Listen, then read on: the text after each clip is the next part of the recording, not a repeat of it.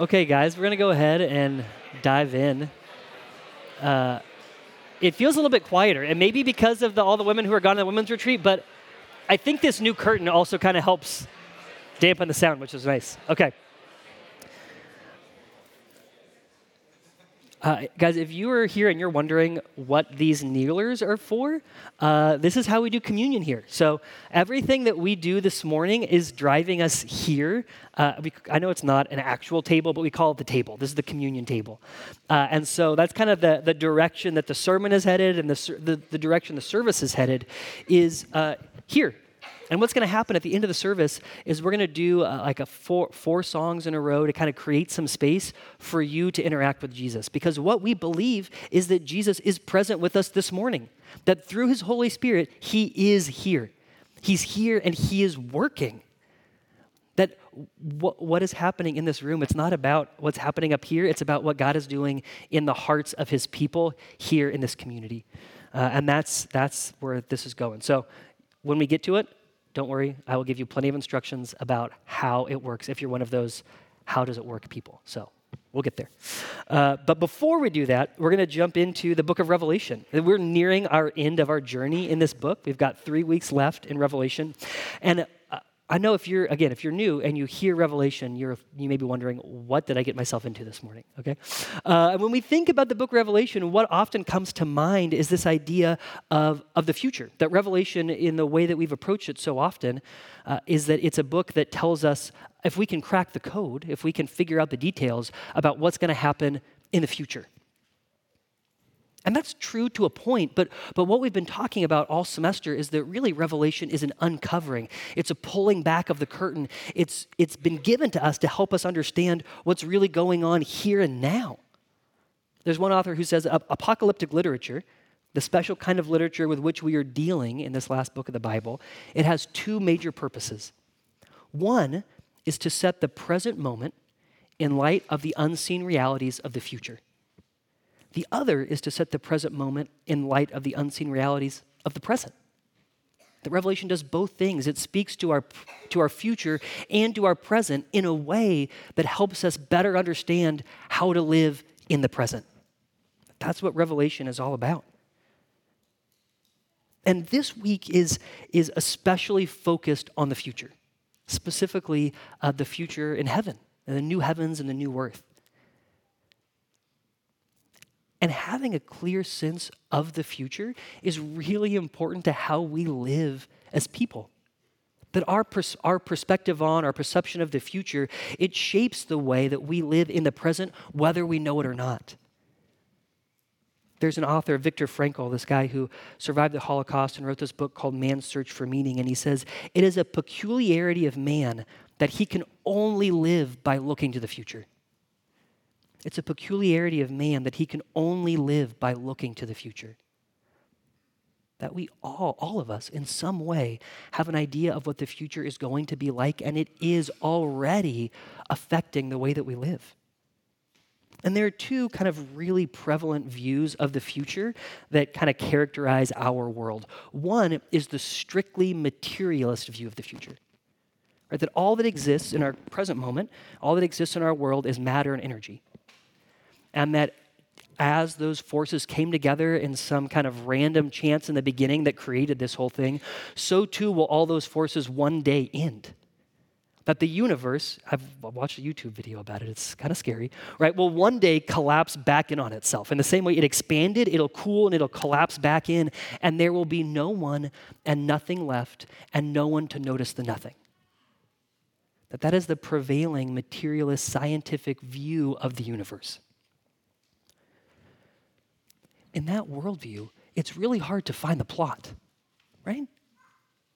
To figure out, then why are we here anyway? And how should I live? And it gives license for us to live however we want, and also brings us into a kind of a state of hopelessness.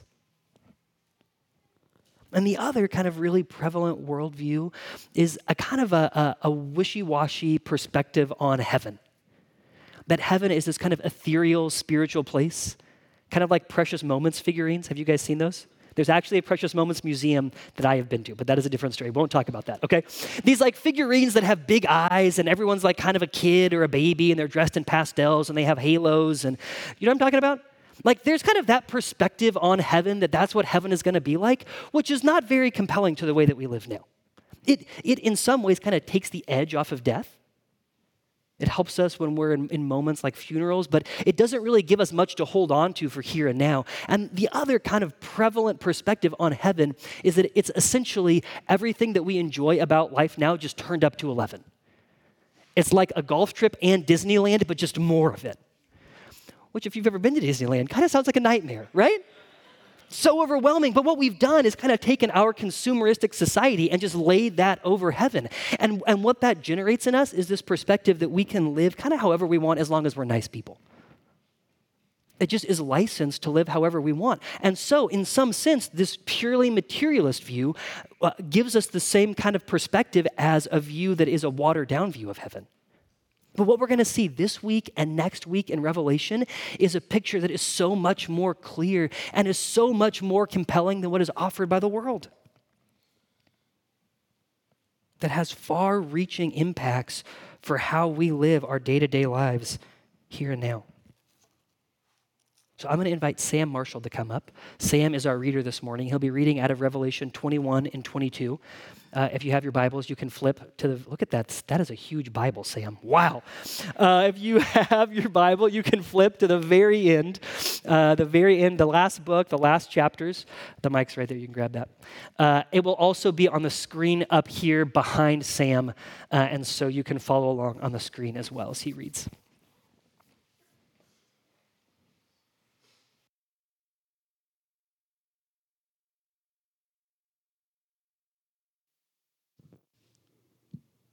Okay, this is God's word.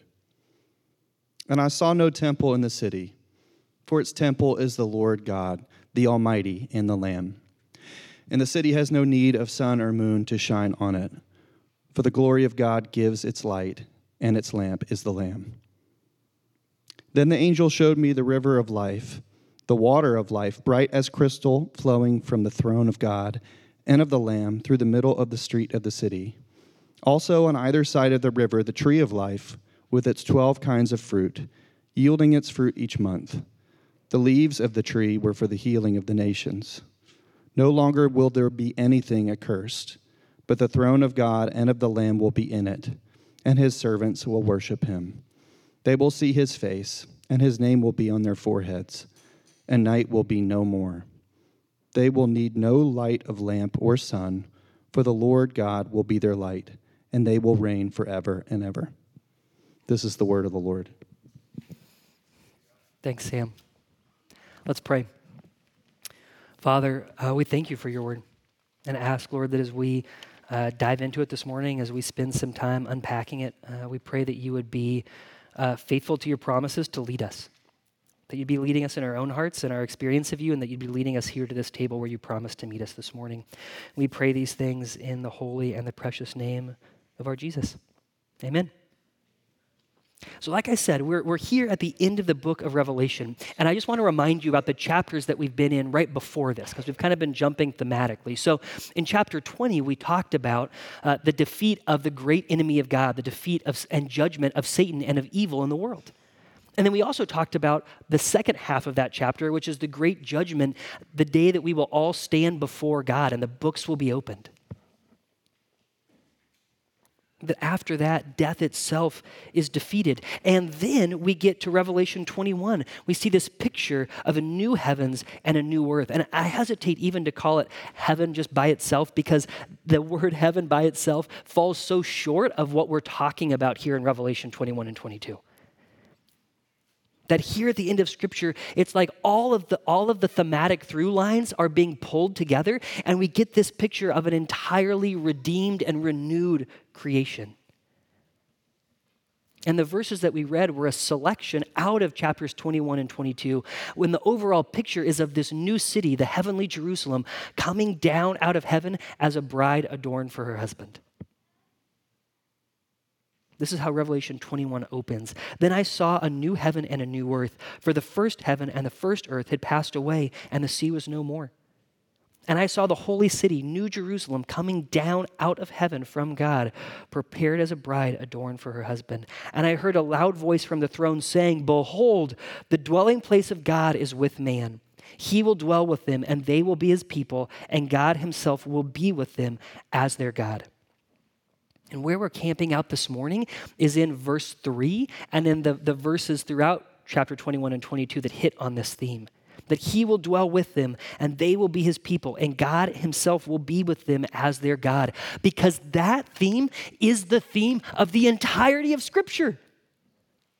That theme brings to resolution the whole storyline of the Bible. And that if we miss that, God dwelling with us, with his people, we have missed the point of Revelation. We have missed the point of the Bible and we have missed the point of the person and work of Jesus Christ. That before we can talk about the new heavens and the new earth, we have to talk about the presence of God in and with his creation.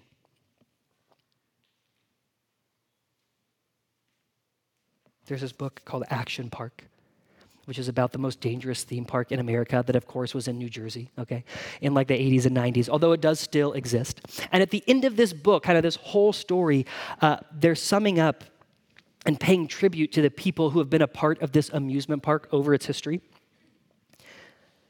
And this is how the author kind of sums up or pays tribute to those people. He says, "Many people who helped define the park are no longer with us. We're certain they're building rides or chasing trouble up in heaven with Gene," the guy who created the park. That's what heaven is? This place where we're like chasing thrills and riding roller coasters and building new, no! Right? That's not the point. That if we think that is heaven, we're missing it. No, that heaven is about the presence of God. That the heart of heaven, the heart of the paradise that Jesus has prepared for us is us being with him. And if that sounds boring to you or kind of like a letdown, that's fine. You can admit that. That's fair. What I hope that you see as we unpack these verses is that that's actually what you were created for. Is living in the unmediated presence of God. And the first detail in our passage that speaks to that this morning is that John saw no temple in this new city. It's almost as if John is looking for the temple. That however it is that he's coming down, he's peering all around and he's trying to find where is the temple, because the temple was the central point of Jewish worship. That all of the focus of Jewish worship and even of early Christian worship was at the temple. That even after Jesus had died and was resurrected, that his early followers met and taught and prayed and participated in the temple. So John's looking for it. Where is the temple? Because the temple is the place that God's presence kissed earth. In the Holy of Holies, the inner sanctuary of the temple was the place that God dwelt. And it was adorned, all of the temple, with all of these pomegranates and palm trees. And the images were a throwback to the Garden of Eden, to this place where man and woman walked with God in unmediated relationship, directly, where they experienced his glory. But John is looking for the temple. But there is no temple. And there is no temple because the Lord, the God Almighty, is the temple. That God himself is there. There's no architectural limit that has placed him within a box, that he is there and he's in the whole thing. That his presence is equally and all over this new city. He indwells it. It's filled with his presence, is filled with his glory, and it's described as light. That's how God's presence is pictured all throughout Scripture. And we get kind of a sense of that metaphor when we talk about, for example, a bride on her wedding day, and we say she was so beautiful, she was radiant, is the word we often use there, right? To describe people's beauty. That there's this sense that there's a beauty that comes from within, that wells out, and that goes out of a beautiful person like light. That's pulling on this biblical image. That God's glory is so immense, it's so full that it lights up the city, and there's no need even for the sun and the moon. And if you're wondering, when are we going to sleep in heaven? Because that's like my favorite thing to do. That is, I appreciate your attention to detail. Okay, that's just not the point that this passage is trying to make about sleep. So just stick with me, okay? It's about glory. And God's glory, it's such a hard thing to pin down and to describe. the weight of it, the experience of it. So I was thinking about, man, when was the last time I experienced glory?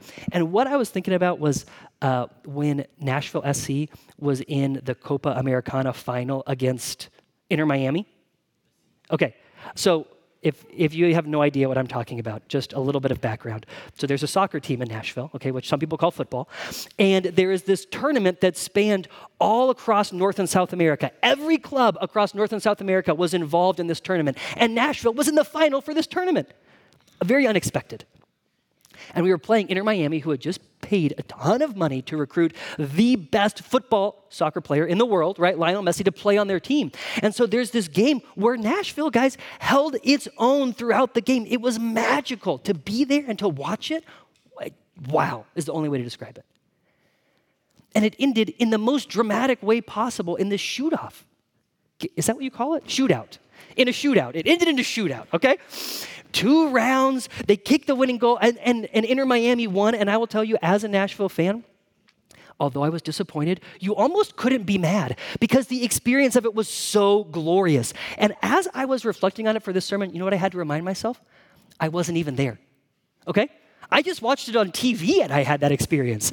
This wow of being in the presence of this great football player, of this amazing game. You're like, this is it. And this glory, this overwhelming sense of something that was so good also felt so intimate. Have you ever had experiences like that? Can you like taste it or feel that little bit of glory? And that's like just a drop in the ocean of the glory of God. That in the new heavens and the new earth, that we will be surrounded by, enveloped in God's character.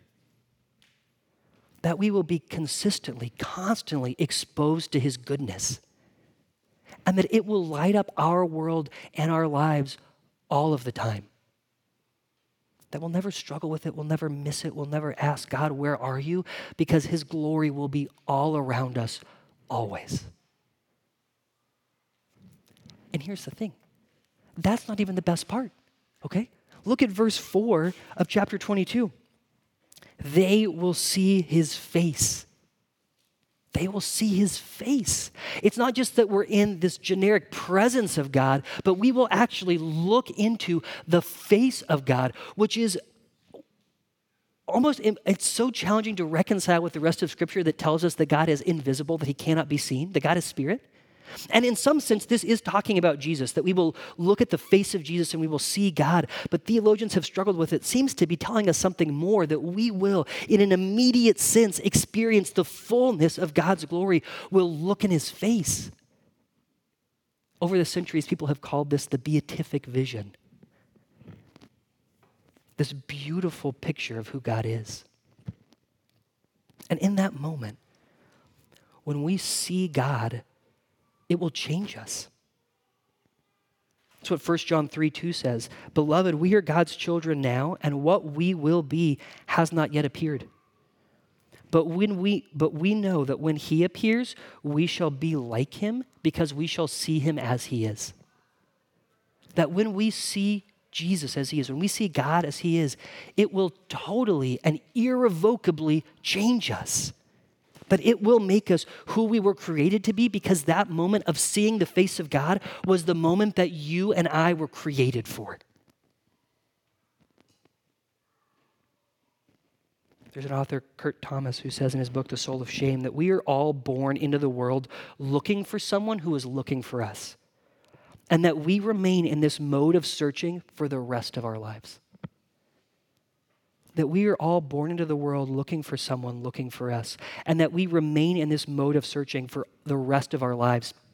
That is a mode that the tiniest infant, when she first comes out into the world, experiences. Before she even knows what a face is, she is looking for a face that is looking for her to make eye contact with. And she'll never grow out of it. We never grow out of it. If you've ever served in Kid Town, you know how often kids are saying, look at me, look at me, look at me, look at me, pay attention to me, see me, aren't you proud of me? Isn't it cool, Daddy? And guys, you know this. You never grow out of that. That with your parents, don't you always want to hear them say, that they are proud of you. It doesn't matter how dysfunctional. That is something that we all yearn for, is that someone would see us, that they would know us, and that they would tell us, I'm proud of you, I love you. And it's not just our parents.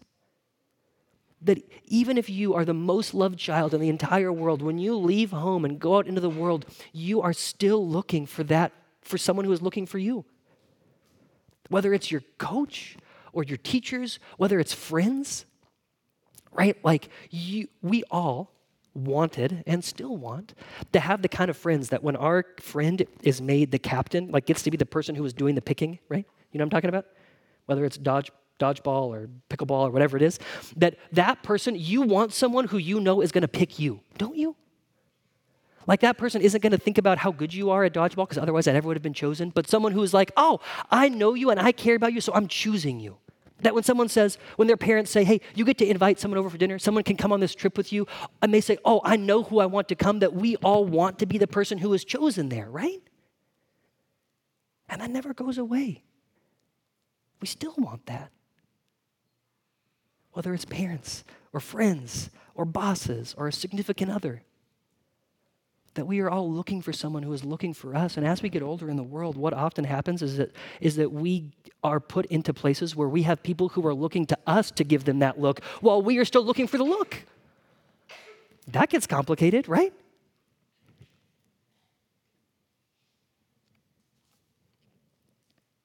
We never outgrow it. But there will be a day when we look at the face of God and that longing is finally and fully met. That we will see the face of the one who has been looking for us the whole time. And he will never look away. He will never hide his face. He will never avert his gaze. And seeing the love and the delight in his eyes toward us, it will be a look that we never want to look away from either. And it'll change us.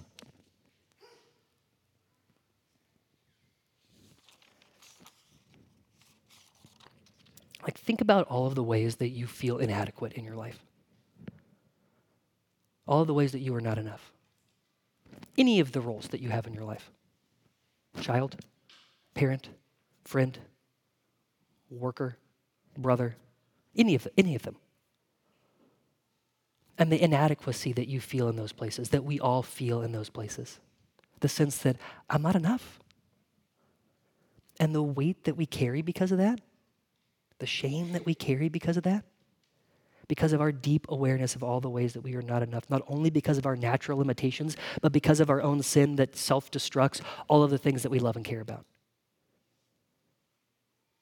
And that in those places, all of the places that you are not enough, that what you will experience is your God looking at you and not looking away. And it'll change you. That you will be free of all of the ways that you despise those limitations and you resist them. We'll be free of it. For all of the ways that our shame sits so heavy on us, we'll be free of it. Now think about your desire for control, for safety and security, and the ways that it disrupts your life because you are going out and trying to control other people. And to finally look in the face of God and to see how much he delights in us, and to know that because of that, he has given us everything he could ever give us. But there is no need to be afraid and anxiety-ridden. But that anxiety will disappear. Now think about all of the doubts and the questions that you have about God that constantly threaten your peace. That feel like they're always with you like a shadow that you can't shake or get rid of. And that when you engage with him and you start to unspool them, they start to feel like they're more than you could ever answer. And that the fear that if you don't get the right answer, then what does that mean about God? And what does that mean about being? Is this all a universe is going to collapse back in on itself? Have you been there? To know that there will be a day where you will look in the face of God and he will look at you, and all of those doubts and all of those questions, they will never haunt you again. All of the power will be taken out of them.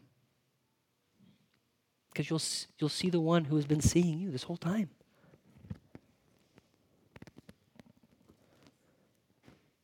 take a deep breath with me for a moment. Doesn't that sound good? Yes? Like better than Disneyland or a golf course for forever, right? Better than Precious Moments heaven? Yes, it's way better, okay? But it gets even better. It gets even better than that, because what we're talking about right now is all of the goodness that you will experience from God because of all of what he has done for you, all of what his presence will do for you. But have you ever written a birthday card, and as you're writing it, you're like, "Dear so-and-so, I'm so glad you were born because you were so amazing to me all of the time." You know what I'm talking about? Like, thank you for all of the things you do for me. And then you realize, well, all I'm celebrating is like what you do for me rather than celebrating you. So then you go and try to write like the next line of the birthday card. You are also funny and amazing and so kind, but you still can't like get past that you're still trying to describe the reasons you love this person, but it still makes it sound like there's something they could do or a way they could be that you would not love them. Maybe you're just getting an insight into the way that I write birthday cards, but I have this experience on the reg, okay? And then I get to the point where what I realize is I just love you because I love you. And that's it. And that's at the heart of it. And that our love, when we look at the one who has been looking at us this whole time, that we will look at him and we will love him fully. In all of the ways that we have loved him imperfectly, that we fall short, that we will have this moment where we look in the face of God and we will be captivated by who he is, not only because of what he has done for us, but because he himself is beautiful and worth loving.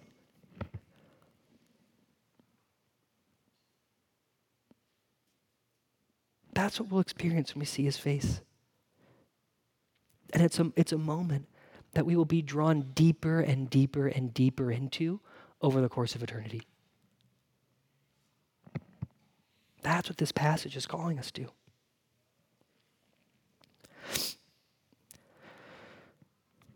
So that's God's presence then. So what does that mean for now? Because here's what you got to know, that it is actually possible that we would start to draw from that future and taste some of it now. That as John in the book of Revelation is pulling back the curtain on what it will be like, what he has told us is that future is pressing up against this world right now. It is so close. It is almost here. It's nearer now than when you first believed. And not because we have decoded it and we know that that's true, but because Jesus promises us that that's true.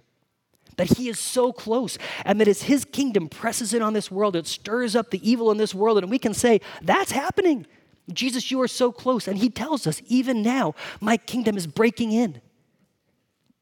That the line between heaven and earth, it's faded, it's wearing thin. It's punching through, it's here. And the place that happens most clearly and most regularly, the place that is always true is in the life of a believer. Because what Scripture teaches us is that now the temple is you. The Holy of Holies is you. God says the temple has been destroyed and it's never coming back. That what is true is that God has made his home in you. You are the place that his glory dwells, in you, which means you are always in the presence of God.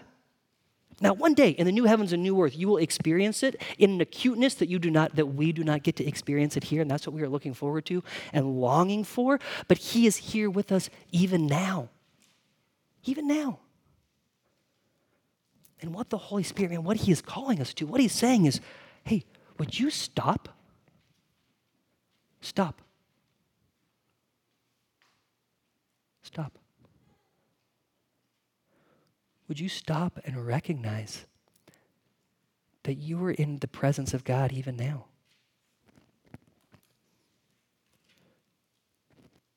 Number 6 of this benediction that happens all the way in the Old Testament, right? The Lord bless you and keep you. The Lord make his face to shine upon you and be gracious to you. The Lord lift up his countenance upon you and give you peace. This is not an if statement. When we are in Christ, it's true. We're not hoping God will do it. He's done it. His face is already turned towards you because of what Jesus has done for you. All that we're doing is stopping and looking up and remembering the face that is looking at us, that is full of love and delight and joy even now. And that's a hard thing to do, isn't it? That's stopping. It's hard for a lot of reasons. One of the reasons is because we're so darn distracted all the time. There's this song by Arcade Fire called Everything Now, off of the album Everything Now. I just want to read you a few of the lyrics, okay? Every inch of sky's got a star. Every inch of skin's got a scar. I guess that you've got everything now. Every inch of space in your head is filled up with the things that you've read. I guess you've got everything now. Every film you've ever seen fills the spaces up in your dreams. That reminds me, every inch of road's got a sign. Every boy uses the same line. I pledge allegiance to everything now. Every song that I've ever heard is playing at the same time. It's absurd. We turn the speakers up till they break because every time you smile, it's a fake. Stop pretending you've got everything now. There's a chorus. Then it picks back up. Every inch of road's got a town. Daddy, how come you're never around? And the lyric catches us off guard. But what they're pulling at is that we live in a world that is so loud, that is always fighting for our attention and to entertain us. And it's not just the world that is fighting for that, but we participate in it all the time. Don't we? And yet what they're uncovering is that under all of that what's under all of that is our desire for unmediated relationship. Yes, with our dads and our moms, but under all of that, with God. The invitation is that we would stop and stop long enough to look up at the face that's looking back at us. And guys, if you have been raised in the church, let's just acknowledge you and I have all kinds of scripts about what it means to stop, don't we? That like stopping is your quiet time in the morning. And it should be excellent. How long does it have to be to count for you? You got a minute? Okay, does anyone else need longer than a minute for it to feel like it counts? That's what it means for us to stop, is we have this whole script we have to run, and if we don't have the time to do the whole thing, then we don't do it, and we build up all these plans, and we beat ourselves up for all the times we have it and don't, rather than just feeling that invitation to stop, and rather than starting on all of those narratives of all the things we should be doing, just taking that moment and just stopping right there. And that stop, guys, it can be literally for 5 seconds. Long enough for you to turn up your gaze and to see the God who is looking back at you full of love. God, you are real and you are here. You're not just an idea or an abstraction or a part of my theology. God, you're real and you're looking at me with delight even now. And what that does is that starts to retrain all of these habits that we have that make us avoid God and pull us into the present of engaging with God, stopping in our everyday lives. And that stopping is so critical to get where we're going. How many times, I want you to think about this for a minute, okay? Just think about it in your own head. How many times did you stop your car on the way to get here this morning? Maybe you're from California like me and you roll all the stop signs. Let's just pretend you actually stopped all the way, okay? Multiple times, right? To get safely to where you're going, you've got to stop. It's a part of the journey. That's what this passage is calling us into, that we would stop and look at the God who is looking for us. And guys, here's the thing, is under all of that, I think we are terrified of what we're going to see when we look up at the face of God.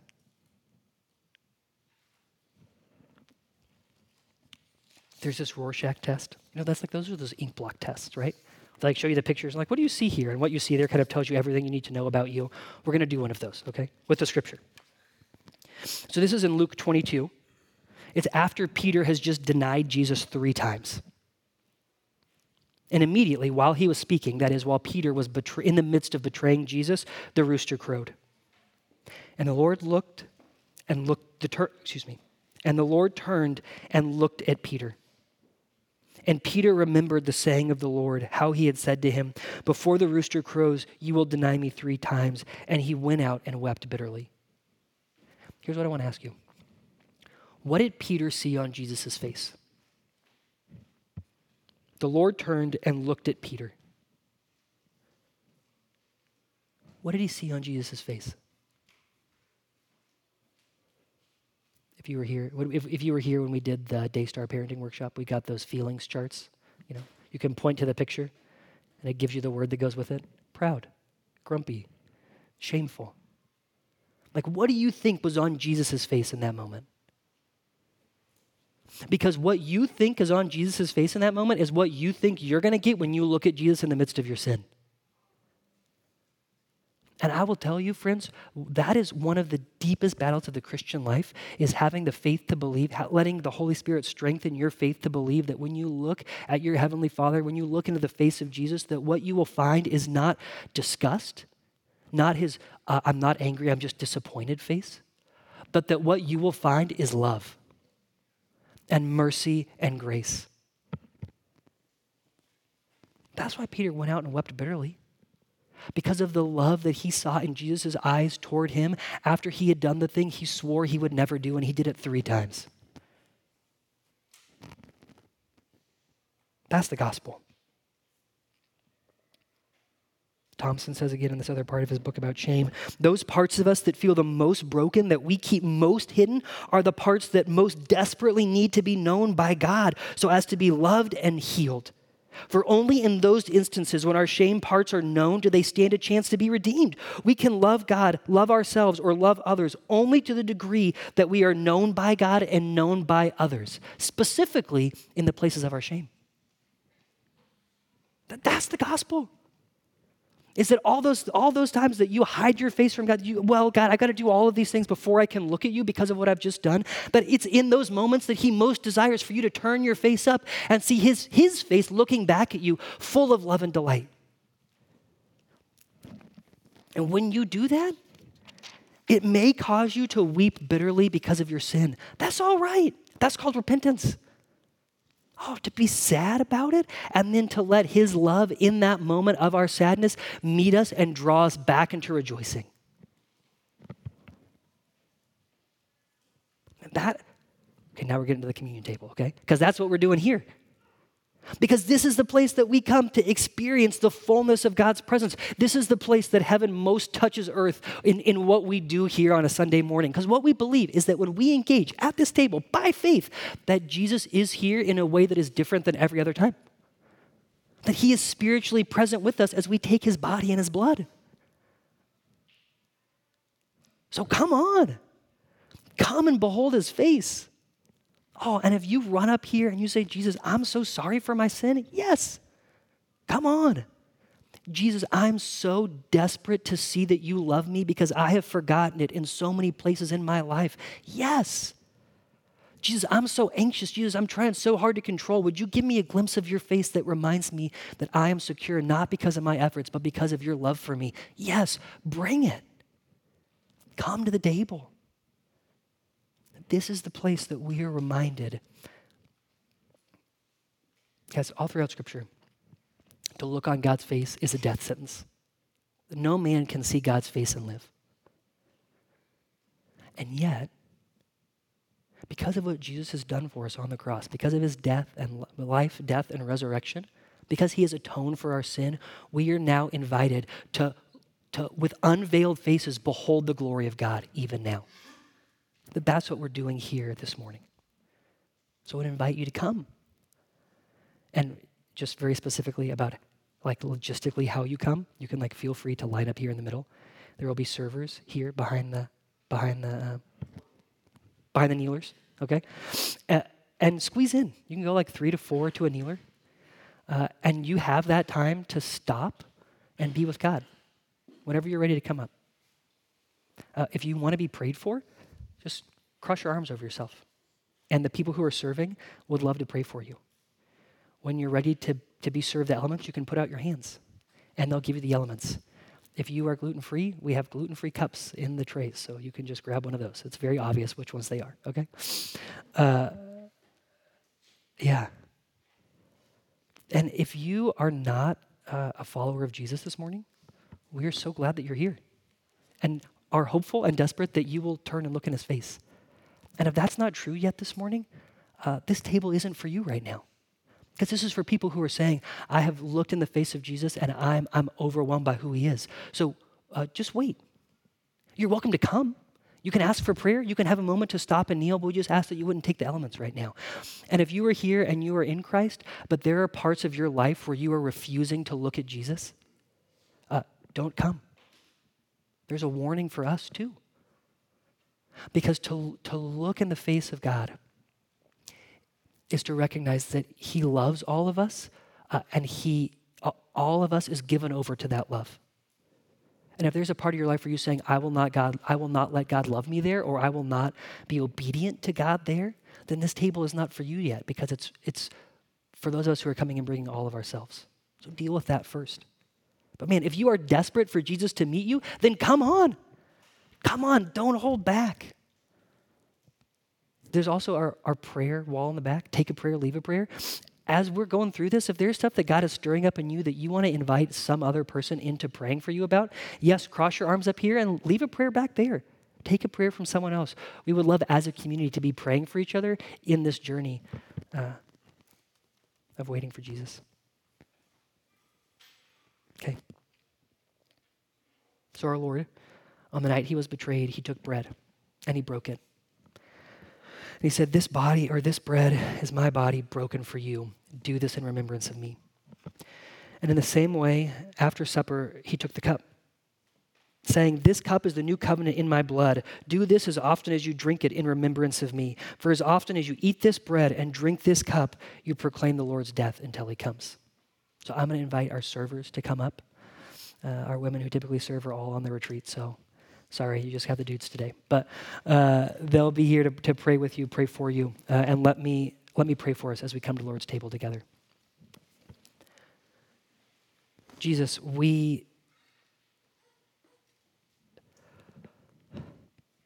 Lord, we come to you and acknowledge our desperation for you.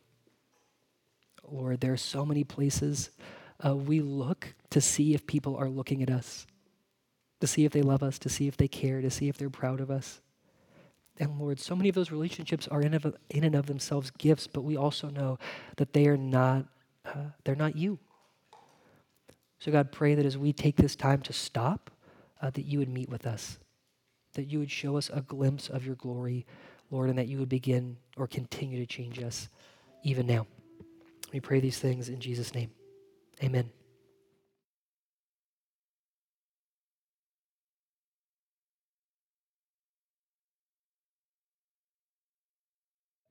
As we were discussing this passage in my small group this last week, one of the things that I think hit a lot of us was that there are people in our lives who have not looked at the face of Jesus, and people who we desperately desire to see that face.